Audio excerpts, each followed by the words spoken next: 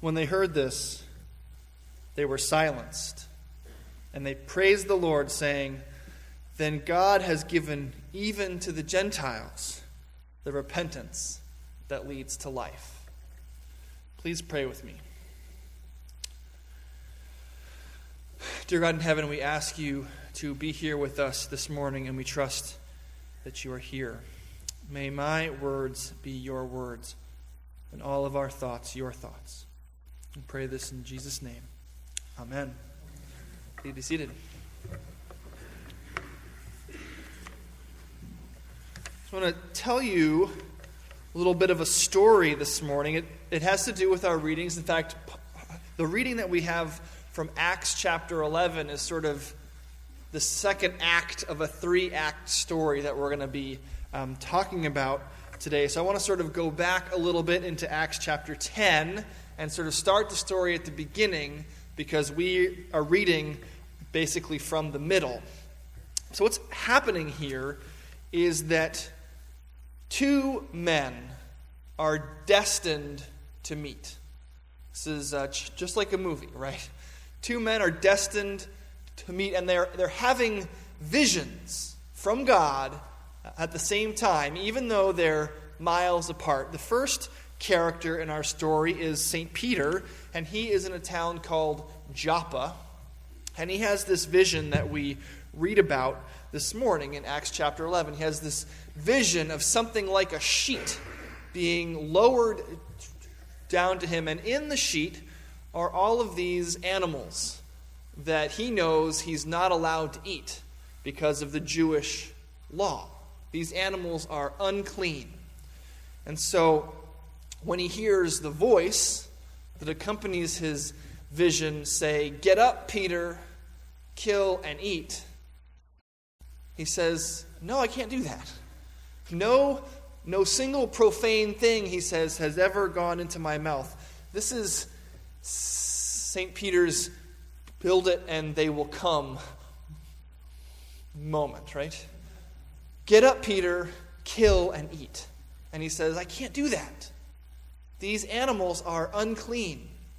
And the voice says, "Don't call something that I have made clean unclean." And as is often necessary with St. Peter, he gets this vision 3 times, and it's only after the 3rd time that he gets it. This is, as you've heard over the last few weeks, this is the theme of Peter's life. On the Thursday that Jesus is arrested, he denies knowing him 3 times. A week later, when Jesus is resurrected, he asks, "Do you love me?" And Peter answers, "You know I love you," 3 times. And now he has this vision of the sheet full of these previously thought to be unclean foods. And he has to see it 3 times before he understands what God is getting at. Because at the same time Peter is having this vision in Joppa, in another town miles away called Caesarea, there is a Roman centurion named Cornelius who's having his own vision. And this vision tells Cornelius to send some guys to Joppa to get Peter. So we're having these 2 visions happening at the same time. Peter is having a vision about foods that he thought were unclean that are now being called clean. And Cornelius, in another town, is having his own vision that tells him to send some guys to get Peter. So Cornelius does. This is a theme in Scripture where if you ever get a vision like this, just obey it. Right? I had somebody at the 8 o'clock service say, that's maybe why he had the vision 3 times.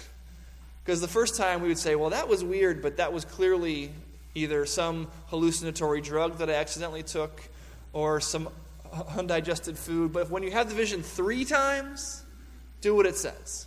So Cornelius sends his guys to Joppa to get Peter. And Peter comes to Caesarea to meet Cornelius. Cornelius, as a Roman centurion, is not a Jew. And so all of a sudden, Peter realizes what this vision was all about. Because as you may know, the Jews thought of non-Jews as sort of, by their nature, unclean.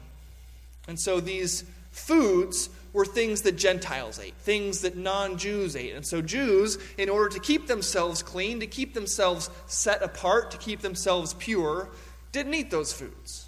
So it was all about these dividing lines. We're clean, they're not. We're righteous, they're sinful. And when Peter walks into Cornelius' house, this Gentile, but a man who wants to know about God, he all of a sudden realizes what the vision was about. And he remembers those words, "Don't call something that I have made clean, unclean."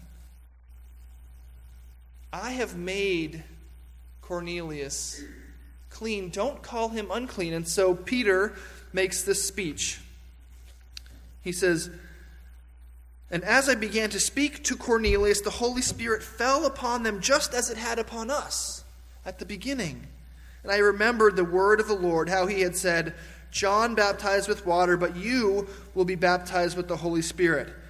If then God gave them being the Gentiles, the unclean ones, the sinners, if God gave them the same gift that he gave us when we believed in the Lord Jesus Christ, who was I that I could hinder God?"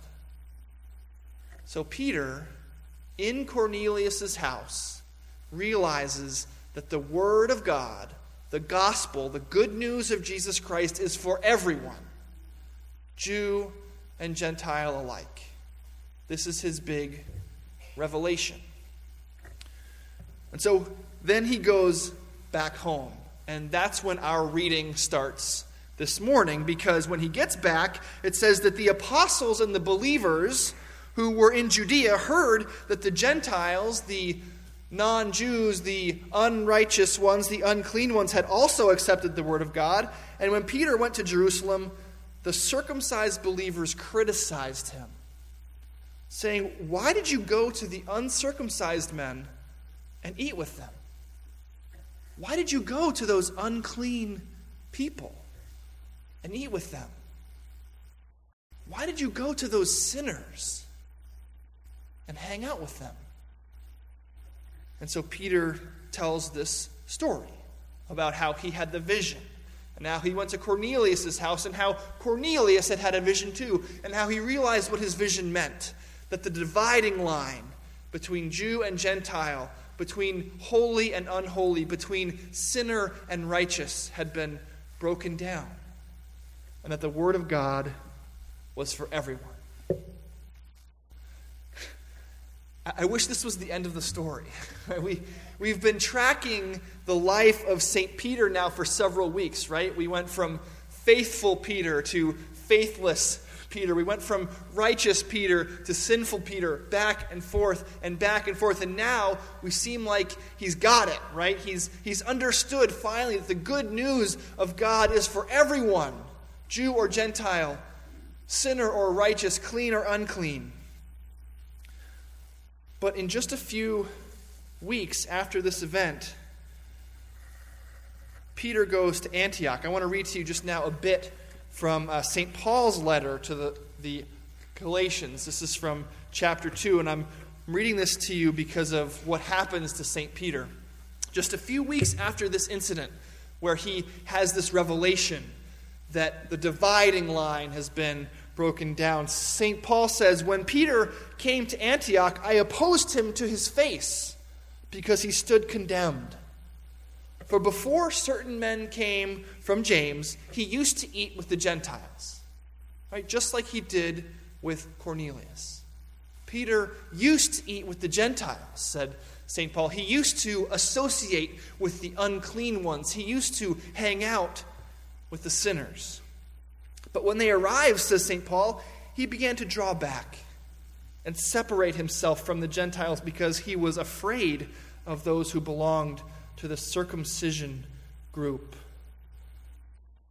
When I saw that they were not acting in line with the truth of the gospel, I said to Peter in front of them all, "You are a Jew, yet you live like a Gentile and not like a Jew. How is it then that you force Gentiles to follow Jewish customs?" He says, "We too have put our faith in Christ Jesus, that we may be justified by faith in Christ and not by works of the law. Because by the works of the law, no one will be justified." You see what's happening here? Peter has this revelation. Think of it like a high school lunchroom, right? There's the cool kids and the uncool kids. And a cool kid, one of the chosen ones, has this revelation.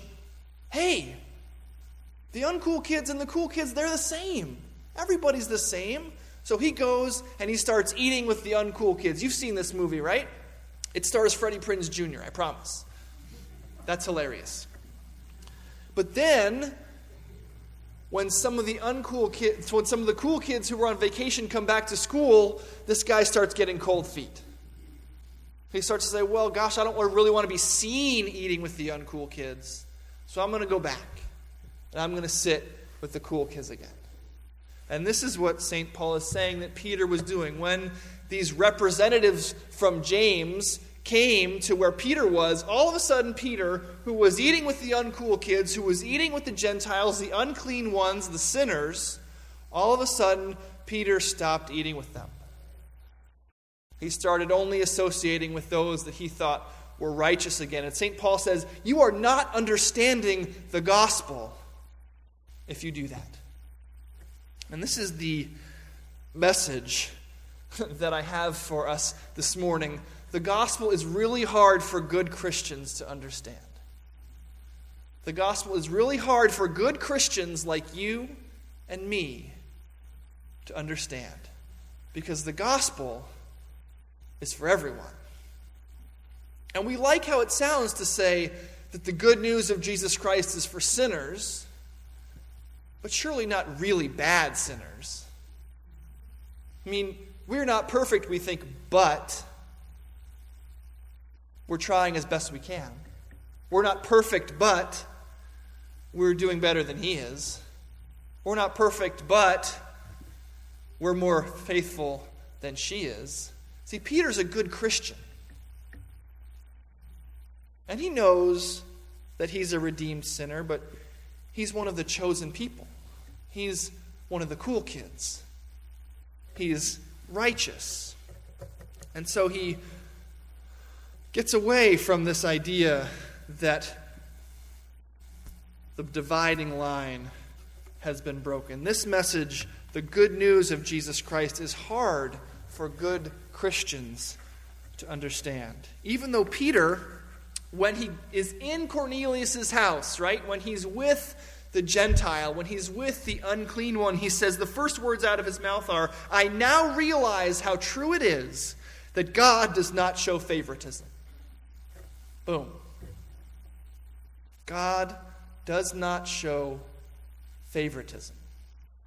But the reason is the thing that we all forget. God does not show favoritism because we are all desperately broken and hurting people.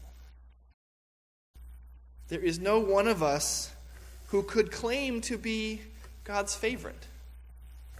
We are all desperately in need. I want to talk to you about another dividing line that was broken down.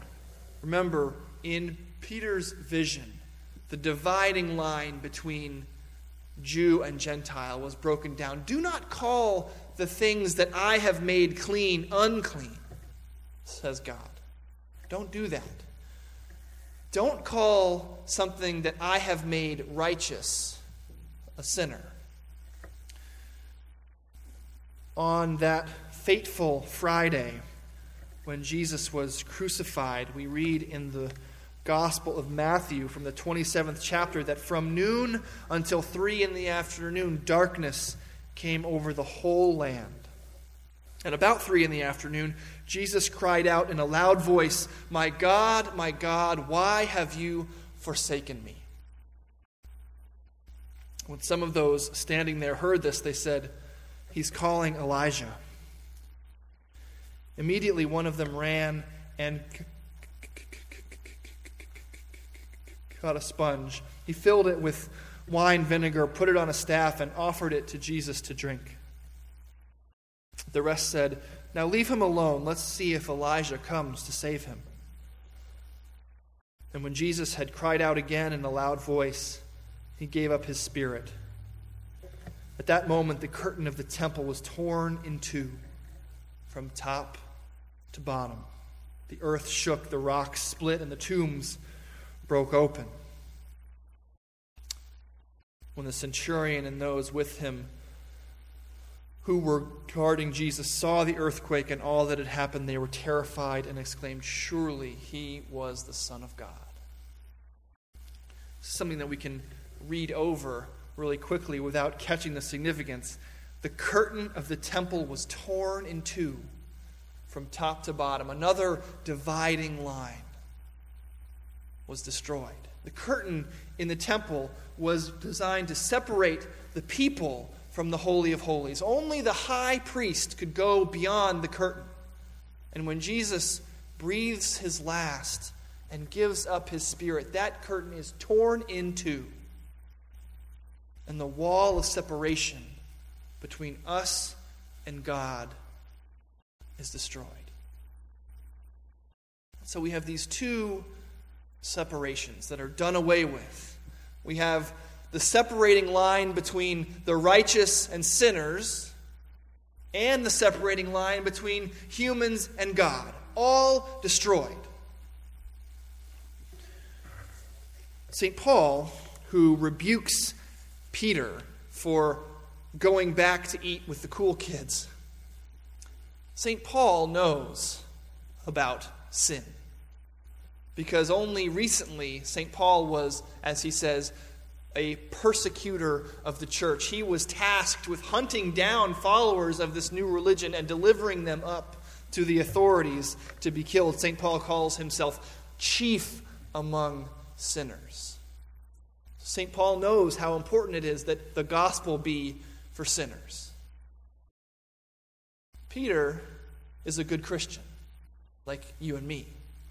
And so he forgets that he can count himself among the sinners, just like we forget. We think that we're doing okay, and we are. We're the ones who are helping out with Faith Kitchen. We're the ones who come to every Dungaree Sunday. We're the ones who give a portion of our income to the church. It's right that Jesus should save us, right? But not those people. Not the people who run out of here every Sunday and never look back. Not the people who never help with Faith Kitchen. Not the people who don't give anything to the church. Surely not them.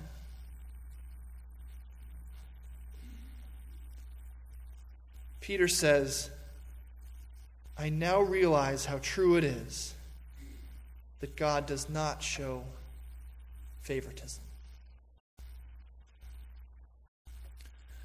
He later says, "We are witnesses of everything he did in the country of the Jews and in Jerusalem. They killed him by hanging him on a cross, but God raised him from the dead on the third day. And everyone who believes in him receives forgiveness of sins through his name."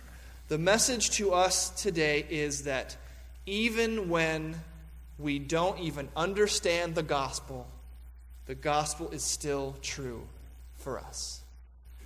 Even when we forget the depth of our need, the truth of our sin, and we find ourselves like St. Peter eating with the cool kids, and we find ourselves like St. Peter thinking that, well, we're a little bit better than someone else.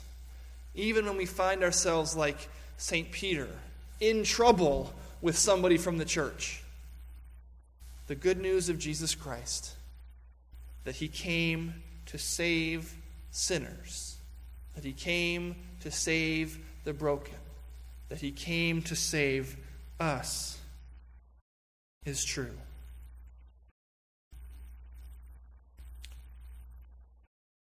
They killed Jesus by hanging him on a cross. But God raised him from the dead on the third day, and everyone who believes in him, whether they truly understand his story or not, receives forgiveness of sins through his name. Amen.